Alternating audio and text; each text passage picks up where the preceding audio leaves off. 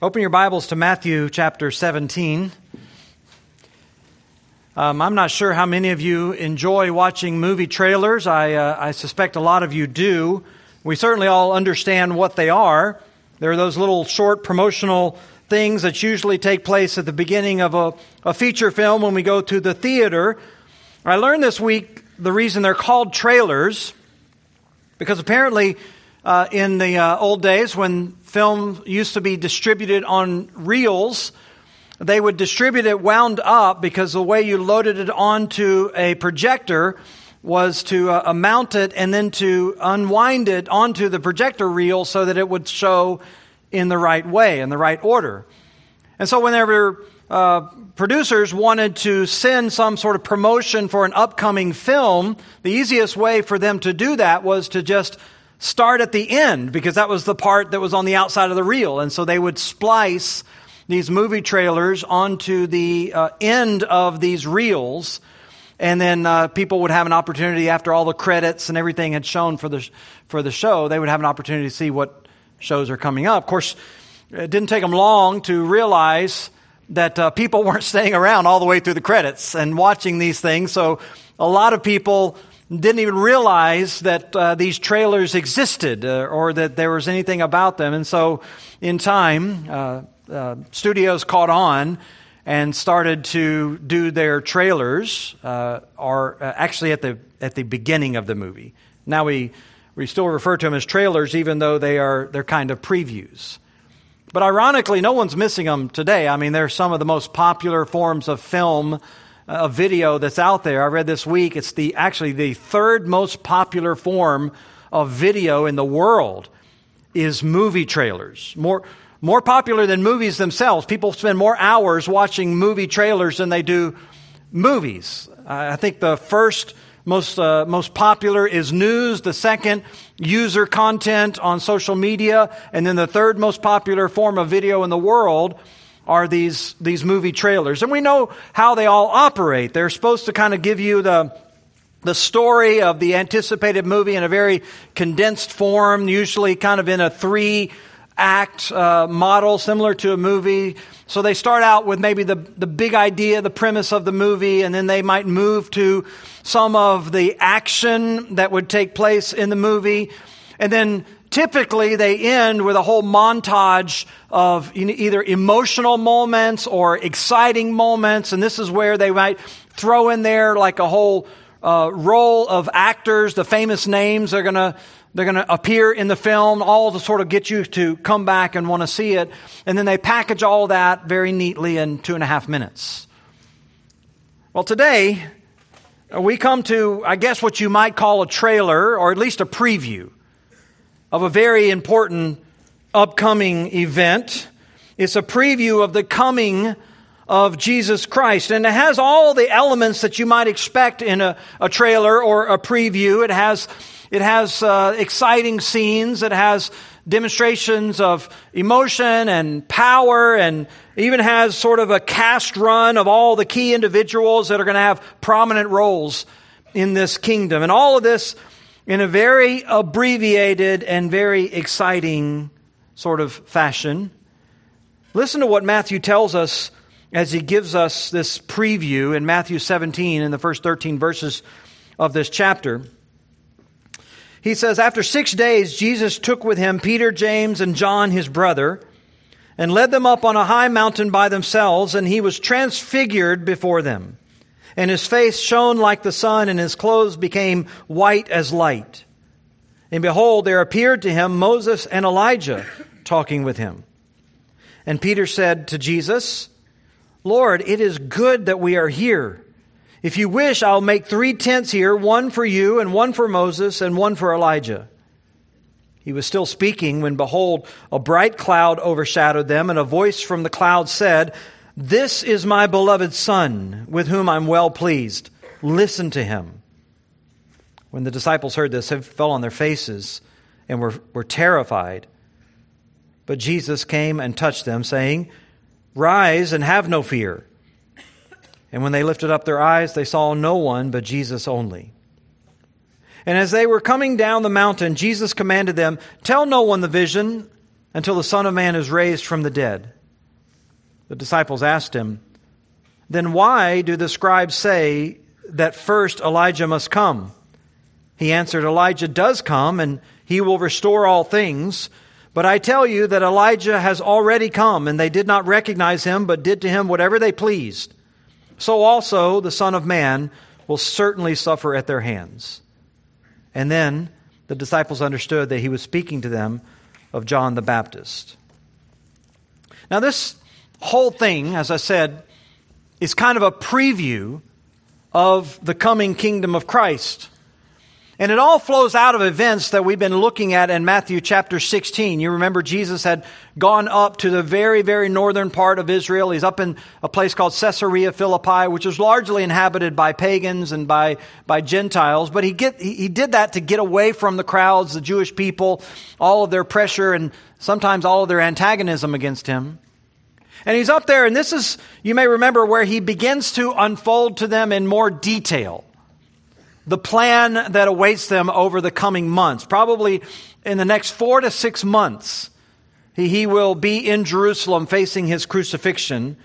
And you may remember he told them about this back in chapter 16, verse 21. From that time, he began to show his disciples that he must go to Jerusalem and suffer many things from the elders and the chief priests and the scribes and be killed and on the third day be raised. He had hinted at this before, but now in this sort of retreat area, he is giving them the full picture. And you may remember it wasn't a welcomed insight for them. They weren't thrilled to get this news, and they struggled. You may remember Peter even sort of vocally pushed back against this.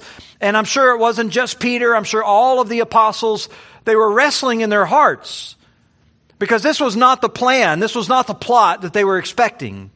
They weren't expecting the kingdom to unfold this way. And if you've known anything about disappointment, if you've sort of in your own life confronted circumstances that didn't turn out the way that you thought that they would turn out, if you didn't sort of roll on down the road in the kind of glorious fashion that you thought things were going to unfold for you, you understand disappointment. Well, these guys were facing this on a massive scale.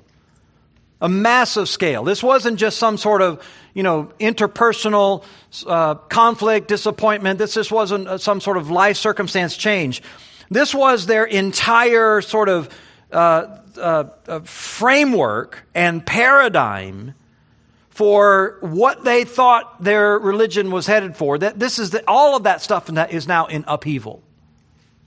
And they're having to grapple with the things they've been taught and the things that they have come to expect and how they thought the world was going to unfold and how they thought their place in it was going to look. So, in light of all that, Jesus understands that they have to be given some assurances. In fact, he has to give them some encouragement, some comfort. He even tells them at the end of chapter 16, the Son of Man is going to come with his angels in the glory of his Father. That part is going to happen. That ultimate end that you've been expecting, it's not been set aside. And he says he will repay each person according to what he's done. God is not setting aside any of those plans. He even tells them in verse 28 of chapter 16, "Truly, I say to you, there are some of you standing here who will not taste death until you see the Son of Man coming in his kingdom." Now that statement right there has generated no shortage of controversy. A number of people, having read it and realized Jesus clearly means that those disciples, those apostles who were with him, that his kingdom was going to come in their lifetime.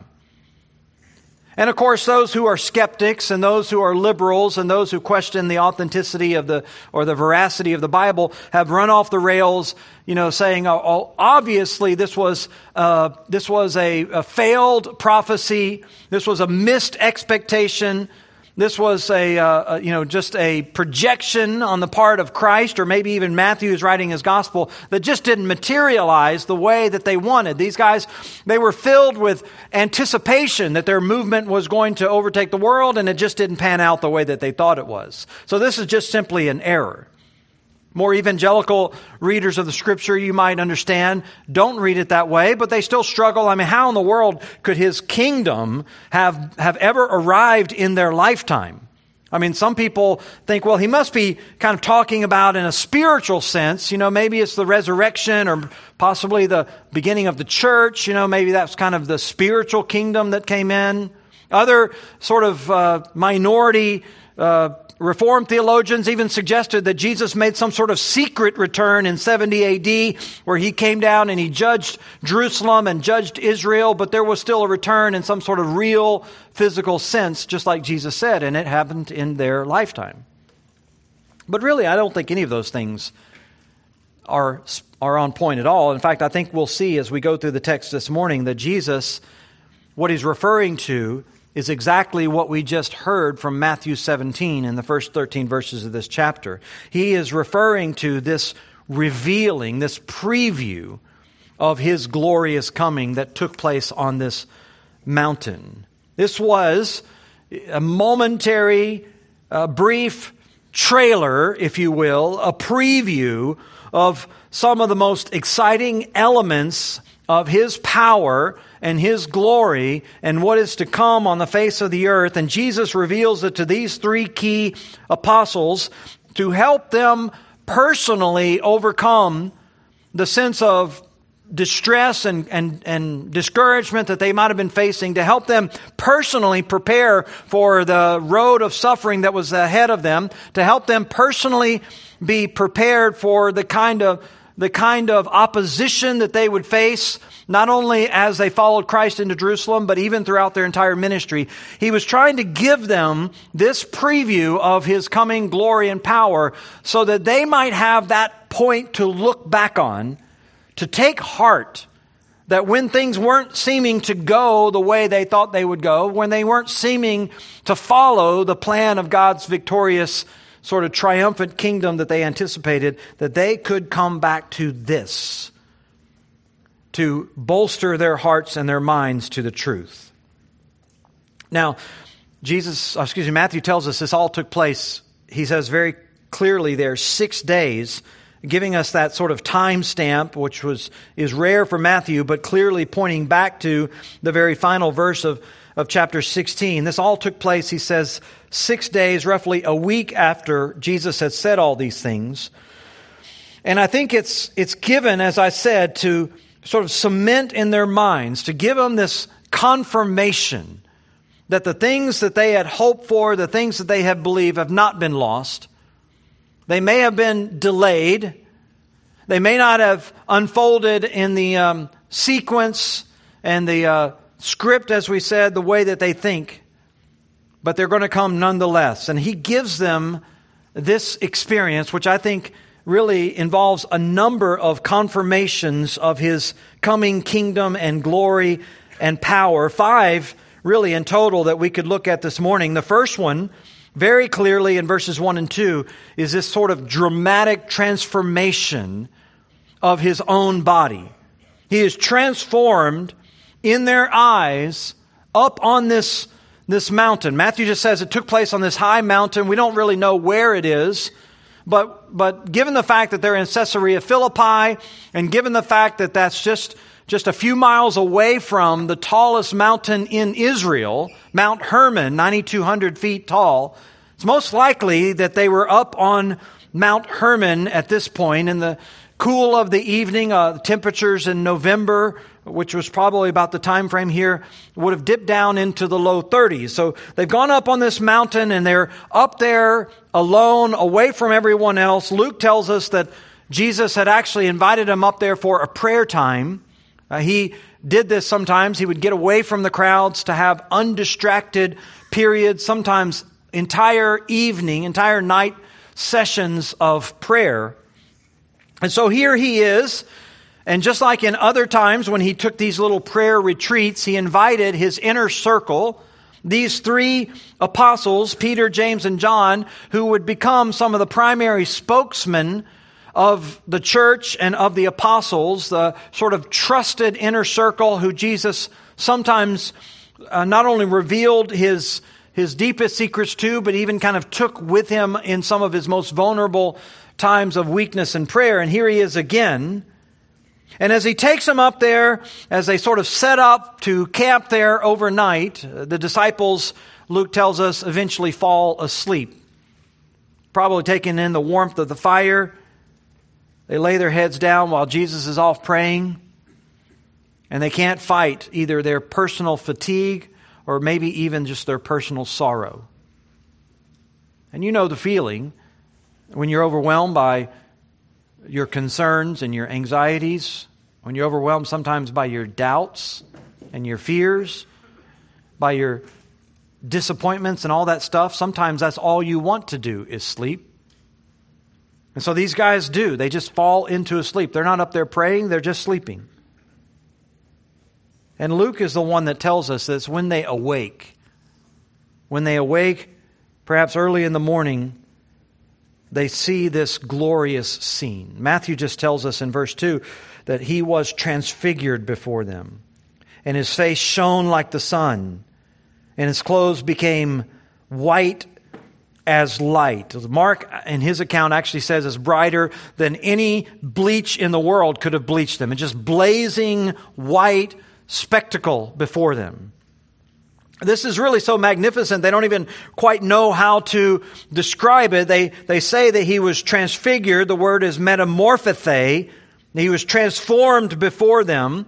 It's a word that almost talks about an inner transformation. The emphasis is transformation from the inside out. And so even their clothing being white probably is just an indication that the clothing couldn't even mask the transformation that had taken place with Jesus. I mean, there was just, everything was emanating out from him. And it was shining like the glory of God described in the Old Testament. You may be familiar with that concept. It's the Hebrew word Shekinah. People refer to it as the Shekinah glory. Ezekiel uses that word to talk about the glory of the Lord. It's actually the same word that's used in some cases to talk about the flashing of lightning. So you get this idea of something that just absolutely takes up the entire nightscape. Just this brightness that you can hardly face. Everything flashing in front of them with this dazzling blaze, penetrating his clothing and everything around him. And they don't know what to make of it. This was remarkable because up to this point, there was nothing that would have set them up to expect this. I mean, they had walked with Jesus for 2 years, and what they had seen in many ways was any ordinary man. Like any person that you would face or meet on the street. I mean, the Scripture tells us there was nothing remarkable about him physically. He wasn't anything to be gazed upon. He was just an ordinary person. His body showed sort of all the ordinary traits of the human body. He didn't walk around with a halo. He didn't walk around with any kind of glow. He just walked around very much in ordinary human fashion. They'd never seen anything like this. And now here before their eyes, totally, completely transformed. They still recognized him. In many ways, this is the way that you hear Paul describing the resurrected body. Whenever he talks about our bodies being raised from the dead, he says they're raised in glory, they're raised in power, they're raised imperishable, they're raised immortal. So you get the idea that this might be a form of the resurrected glory of Christ that the apostles were given kind of a foretaste to, but even more than that, because even when he comes from the grave at the end of Matthew, he doesn't talk about this kind of Shekinah glory emanating from him. This is something different. This is something more. This is something that to them conveyed not only brightness, but conveyed majesty, conveyed power, unmatched power, all on full display in similar way that he'll return when he comes in the clouds to judge the world in righteousness. Now, we're also told in Scripture that this glorious body of Christ, this glorious appearance of Christ, is not just for Him. In fact, the Scripture tells us it's kind of for us as well. John says in 1 John, he says, we know that when He appears, we will be like Him, because we'll see Him just as He is. Romans actually says that all creation is groaning, waiting for the day for you and I who are believers to be revealed in our bodies. Not to say that we don't have bodies now, but to be fully revealed. The change that we're going to undergo and we're going to experience, that creation itself is longing in a way for us to take on that kind of glorious form. And Paul, as I said, affirms this in 1 Corinthians 15, that our body is sown in dishonor, it's raised in glory, it's sown in weakness, it's raised in power. So this is sort of akin to the body that all of us are going to experience in the kingdom. But here it is displayed through Christ in this glorious fashion, a glorious preview of the majestic and powerful and magnified Christ, and their hearts and their minds would continually be looking back to this, even as they watched His temporary death, even as they watched the resistance to Christ. Each time they faced something that might appear to be some sort of insurmountable opposition from the world, the weaknesses in their own body, the failures in their own mission, they would come back to this moment, because this would be vividly etched on their minds for the rest of their life. This transformation. But it's not the only confirmation He gives them, because you'll notice in verse 3 and 4, there's a second sort of confirmation that comes with it, with the participation of these prophetic voices. Matthew tells us that Moses and Elijah appeared and were talking with Him. People have kind of wondered why these two guys among all the guys. Some people have said, well, maybe it's the law and the prophets. Moses wrote the first 5 books of the Old Testament, the Pentateuch, which contains the law of God. So maybe he represents that. And then Elijah would represent the prophets, kind of the entirety of the Old Testament, which I suppose kind of makes sense, except for Elijah didn't actually write any scripture, at least not that we know of. So that maybe doesn't seem quite to be right. More probably is that these are the two guys who are prominently expected to appear and return in the Messianic kingdom. Explicitly, we're told in Malachi 4 that God says, "Behold, I will send Elijah, the prophet, before the great and awesome day of the Lord comes." So He's already projected that. But when the kingdom arrives, it's going to arrive, and it's going to be announced ahead of time by this appearance of Elijah. And all kinds of Jewish writings were focused on this. They were taken up with the subject of describing the arrival of Elijah. And then, even Moses is supposed to be some sort of indication of this coming day. Deuteronomy 18:15, Moses wrote, "The Lord your God will raise up for you a prophet like me from among you, from your brothers. It is him to whom you will listen." And again, there's all this discussion, all these books that are written about the departure, the assumption of Moses, and all of Moses' prophecy and Moses' return and Moses' participation in the coming Messianic kingdom. And now here both of these guys are appearing together and they're talking to Jesus, the kind of sort of all-star cast, if you will, of this coming feature. All the big names right there, giving these apostles even greater confirmation, a sense of reality that this is going to happen, that these men, not only do they exist, but they're coming back. Matthew, by the way, doesn't tell us what they were talking about, but Luke does. Luke says they were talking about Jesus' departure, meaning that they were talking about His eventual death and burial and resurrection and ascension. They were already kind of discussing the way that this plan for God's kingdom was going to unfold. The disciples couldn't get it. Peter had tried to rebuke Jesus whenever he talked about it, but Moses and Elijah were there, and they were discussing the plan of God. They were discussing the way that the kingdom was going to unfold, including the temporary death of Christ. Well, in verse 4, Peter, he's coming out of his sort of sleep and stupor, and he just responds in the moment. He says, Lord, it's good for us to be here. If you wish, I'll make 3 tents, one for you, one for Moses, and one for Elijah. Luke, by the way, says he didn't know what he was saying. Literally, he says like he didn't know what he was saying. Mark says he was just so afraid he didn't know what to say. I can understand it. You're just stunned by what you're seeing here. You don't really know how to take it all in. And so he shares these words that come to his mind, which are really ill-advised. He's not really comprehending what's taking place right now in this moment.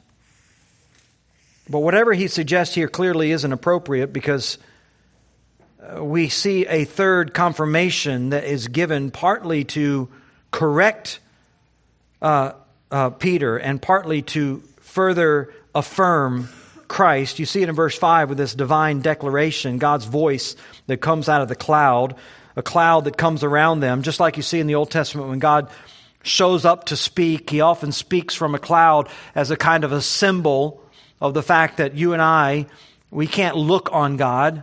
In our fallen, sinful, weak bodies, we can't gaze directly on God. So he normally shows up in these kind of cloud forms, and he does the same here. And he speaks, and he says, "This is my beloved Son, with whom I'm well pleased. Listen to him."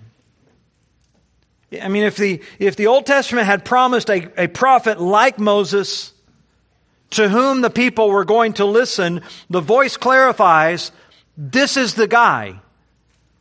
He's the one that you're supposed to listen to. And they were now supposed to turn their attention to him. And in other words, this isn't 3 equal messengers. These aren't 3 equal leaders. The suggestion that you're supposed to build 3 equal tents or tabernacles to commemorate all of them is misguided at best, which is ironic because the church nevertheless came along in history and built 3 tabernacles or 3 cathedrals on Mount Tabor where they thought this took place to commemorate this, exactly what God was not wanting. The voice is coming saying, no, there's something unique about this man, Jesus. He's not just any other man. He's not just any other teacher. He's not just any other preacher. He's not just any other prophet. This is my beloved Son. This is the one who shares my nature. This is the one who shares my character. He is my Son in that sense. And with him, I am well pleased. Meaning that really he's the only person who's ever lived who perfectly pleased God. He doesn't say that about Moses or Elijah or anyone else. He is the one. Jesus is the one who perfectly pleased God, meaning he never sinned, he never violated the law, he never disobeyed God, he was completely holy, he was completely good, he was completely innocent, completely honorable, completely blameless. And that's what this voice is clarifying. And so to suggest that you're going to somehow put him on par with Moses and Elijah is confused, it is foolish, it is misguided, it may even be blasphemous. And so God, it says, as Peter was speaking, while the words were still coming out of his mouth, God speaks forth to shut that down. And as he does it, it provides another stunning confirmation of exactly who Jesus is. of the truthfulness of everything that he said. He is the one, the anointed one, the one who is the promised Messiah, the one who's going to usher in God's kingdom. All that sort of builds to the fourth confirmation of this coming, which I simply call the apostolic authentication in verses 6 through 9. The apostolic authentication. I mean, these guys didn't know what to say at this point. Matthew says when they heard the voice in verse 6, they just fell on their faces and they were terrified. They were terrified at the presence of God. I know I've shared this story, but that's not my fault. It's yours for showing up again. But I chopped down a tree. I remember chopping down this massive pine tree one time. I don't know what I was thinking, but I thought I could get it right. And I cut that thing, and eventually it started to fall. And the moment it started to fall, I immediately was struck with absolute terror, knowing that this is a massive amount of power. I heard the creaking and the cracking of the wood and then the swoosh of the air. And then I heard that thing penetrate and cut through all of the trees 40, 50 feet away, because I cut it at the very bottom. It went tumbling down. And I thought at this point, I mean, this thing might kill somebody. It might kill me. And I just remember like the terror. And even after everything had fallen, even after the tree was laying there and the dust was flying up and the birds were escaping and everything, I just remember trembling for minutes afterward at the sheer power of what had just taken place in front of me. That's nothing compared to what these guys were going through. I mean, they just saw this unspeakable display of power. And they fall on their faces. I mean, they don't even know what's happening now. Completely dumbfounded and undone. Until in verse 7, Jesus comes and gently touches them. And he says to them, "Rise and have no fear." You know, this is also kind of a preview of the kingdom. Because all that same power and all that same glory and all that same destructive force of God's might and God's voice and all that stuff, it's coming. It's going to be manifest across the world, and people are going to tremble, and they're going to fall on their faces, and they're going to be undone, and they're not going to know what to do whenever they come face to face with a holy God. They're going to feel all this same terror, but the difference is that those who are in Christ, they're going to feel this same kind of gentle touch. Don't fear. Don't fear. You have nothing to be afraid of. They lifted up their eyes and they saw no one but Jesus alone, which is kind of the point. I mean, this is kind of where they're supposed to be fixed anyway. They absolutely riveted to him now. It's really only later that they would really start to put all the pieces of this whole event together, which is why, by the way, in verse 9, as they're going down the mountain, Jesus tells them, don't tell anyone about this until after the resurrection, because they couldn't even process it. I mean, they're so traumatized, they can't even process what they have just experienced. But in time, they would.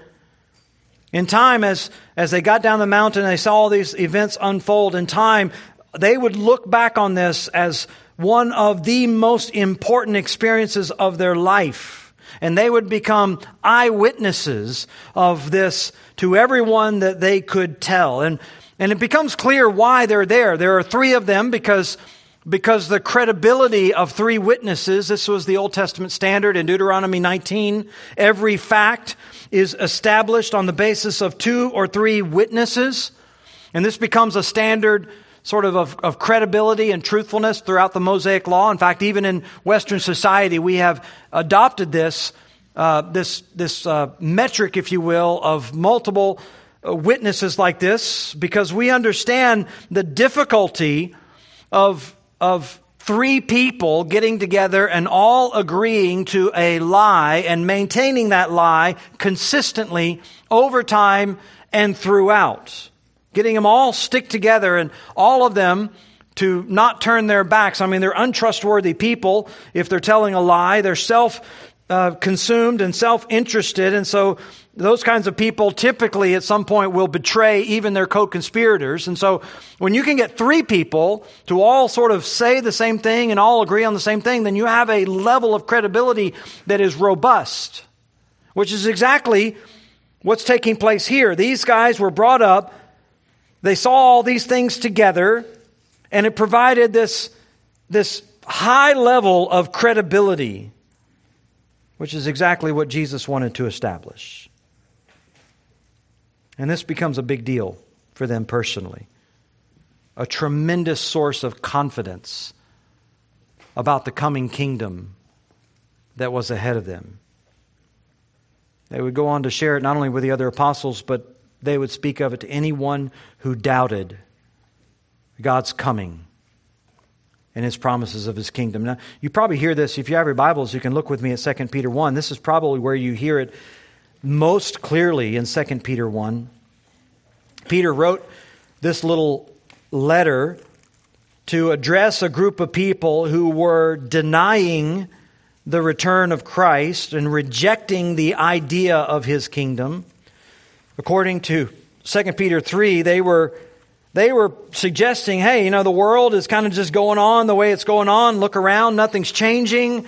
Everything is just going on the way it's always gone on. And so this whole idea about a return of Christ is bogus. It's wishful thinking. Everything's going to continue on as it always has, they said. So Peter writes this letter partly to confront them and to confront these false ideas, and he does it by looking back to this event on the mountain. And it gives you a clear sense of how significant this was in his mind. He says in verse 16 of 2 Peter 1, "We didn't follow cleverly devised myths when we made known to you the power and the coming of our Lord Jesus Christ, but we were eyewitnesses of His majesty. For when He received honor and glory from God the Father, the voice was borne to Him by the majestic glory, 'This is my beloved Son, with whom I'm well pleased.' We ourselves heard this very voice borne from heaven, for we were with Him on the holy mountain." This is Peter clearly looking back to this event. He's got all the sort of language. He talks about the mountain. He talks about the power. He talks about the glory. He talks about the voice, the majesty. Clearly, this transfiguration was a confirmation in his heart and mind of the coming, the power and the glory and the arrival. He calls it here in 2 Peter, the coming of our Lord Jesus Christ. The word is parousia. It's used throughout the New Testament to talk about the second coming of Christ. It's even used in the final verse of Matthew 16 when Jesus says, "Some of you who are standing here today will not taste death until you see my parousia." And so James is saying, Peter's saying, look, this is it. We were there with Him on the mountain. We saw the parousia. And he uses all that to assure them that when he speaks about the coming return of Christ, he knows what he's talking about. He's an eyewitness. This isn't some cleverly devised story that he and his buddies got together and kind of drew up with no basis in reality. That's how the false teachers wanted to present it. But Peter's saying, I'm telling you guys, this is true. I want to tell you, I saw it with my own eyes. I'm sure it was a point of frustration for him from time to time, if you've ever had that. Or you try to convey something to somebody and they just don't believe you, and you're just doing everything you can to help them understand what you know or what you saw. And Peter's saying that. I was an eyewitness, guys. I saw all this. It was a real event. It's all rooted in history because I was there. I saw His glory. I saw His face and His clothing transformed before my eyes. I heard the voice coming out of heaven that honored Him. I mean, this is all he knows to do, is just give them what he saw and hope that they would understand the significance of this. He wants to tell everybody, because he knew the implications, that the kingdom of God is coming.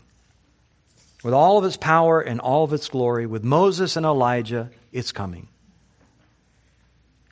And what does it mean? What does it mean for the rest of us? What does it mean for even the rest of the Bible? Well, Peter says it there in verse 19. He says, we have the prophetic word now more fully confirmed, to which you'll do well to pay attention as a lamp shining in a dark place until the day dawns and the morning star rises in your heart. This prophetic word about the kingdom, it's been confirmed. And guess what? You need to pay attention to it. You might be walking in this dark world right now, but the day is going to dawn. The night's going to be over. You may think that it's going to last forever, but it's not. We have confirmation that the day of Christ, the day of the Lord's return is coming. And not only that, he says no prophecy of Scripture comes from someone's own interpretation, somebody's own myths and somebody's own fables. Nothing in Scripture is that way. No prophecy, he says in verse 21, was ever produced by the will of man, but men spoke from God as they were carried along by the Holy Spirit. And we got confirmation of that, he says, on the holy mountain. Everything the Bible says about Christ coming is true. I saw it with my own eyes. This was no ordinary man. I heard the voice. I saw his transfiguration. I saw these other men with him. And so you got this apostolic witness that becomes a major component in the overall confirmation of this coming kingdom. Along with the transfiguration and the participation of these Old Testament saints and this divine declaration, now a fourth testimony establishing all of these things exactly as the Scripture says. And Peter says, therefore, you should trust all the Scripture. I urge you, pay close attention to it, like a lamp shining in the darkness through which you're walking. Back over to Matthew 17, before this whole event comes to a conclusion, there's one more important confirmation. I just call it the instructive clarification in verses 10 through 13. The disciples, they're coming down the mountain, they've seen and heard everything, and then they're a little confused, and so they ask Jesus in verse 10, then why do the scribes say that Elijah must come first? They're still struggling to piece all this together. And so I have this question now, given everything that they've seen, given the sort of preview of this kingdom and all of that, what does it mean then to say that Elijah must come first? I mean, is that what we just saw up on the mountain? Is that what that's all about? Or is there something else? Or we don't really understand all these things.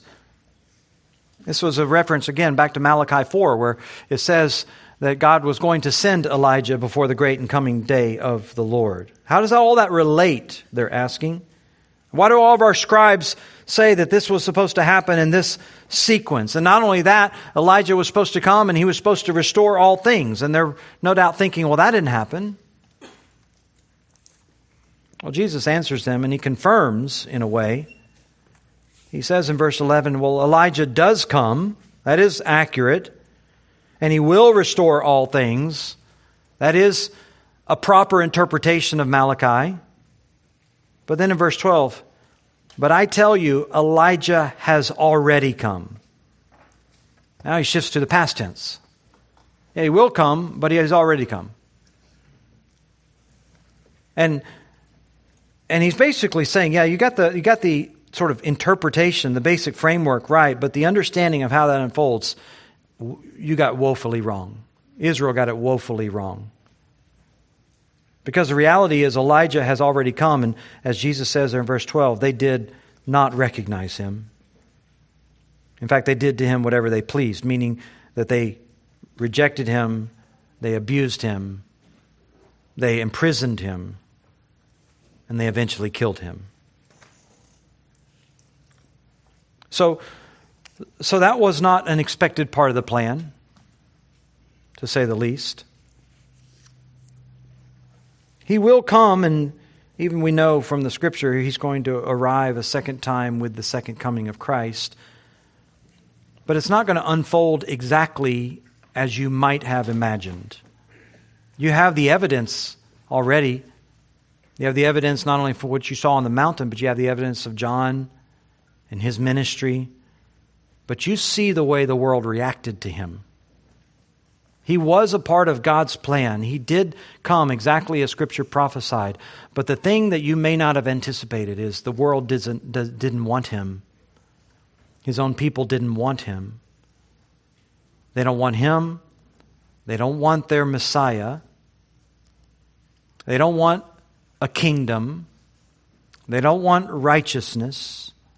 They don't want any of these things that God has either ordained or promised.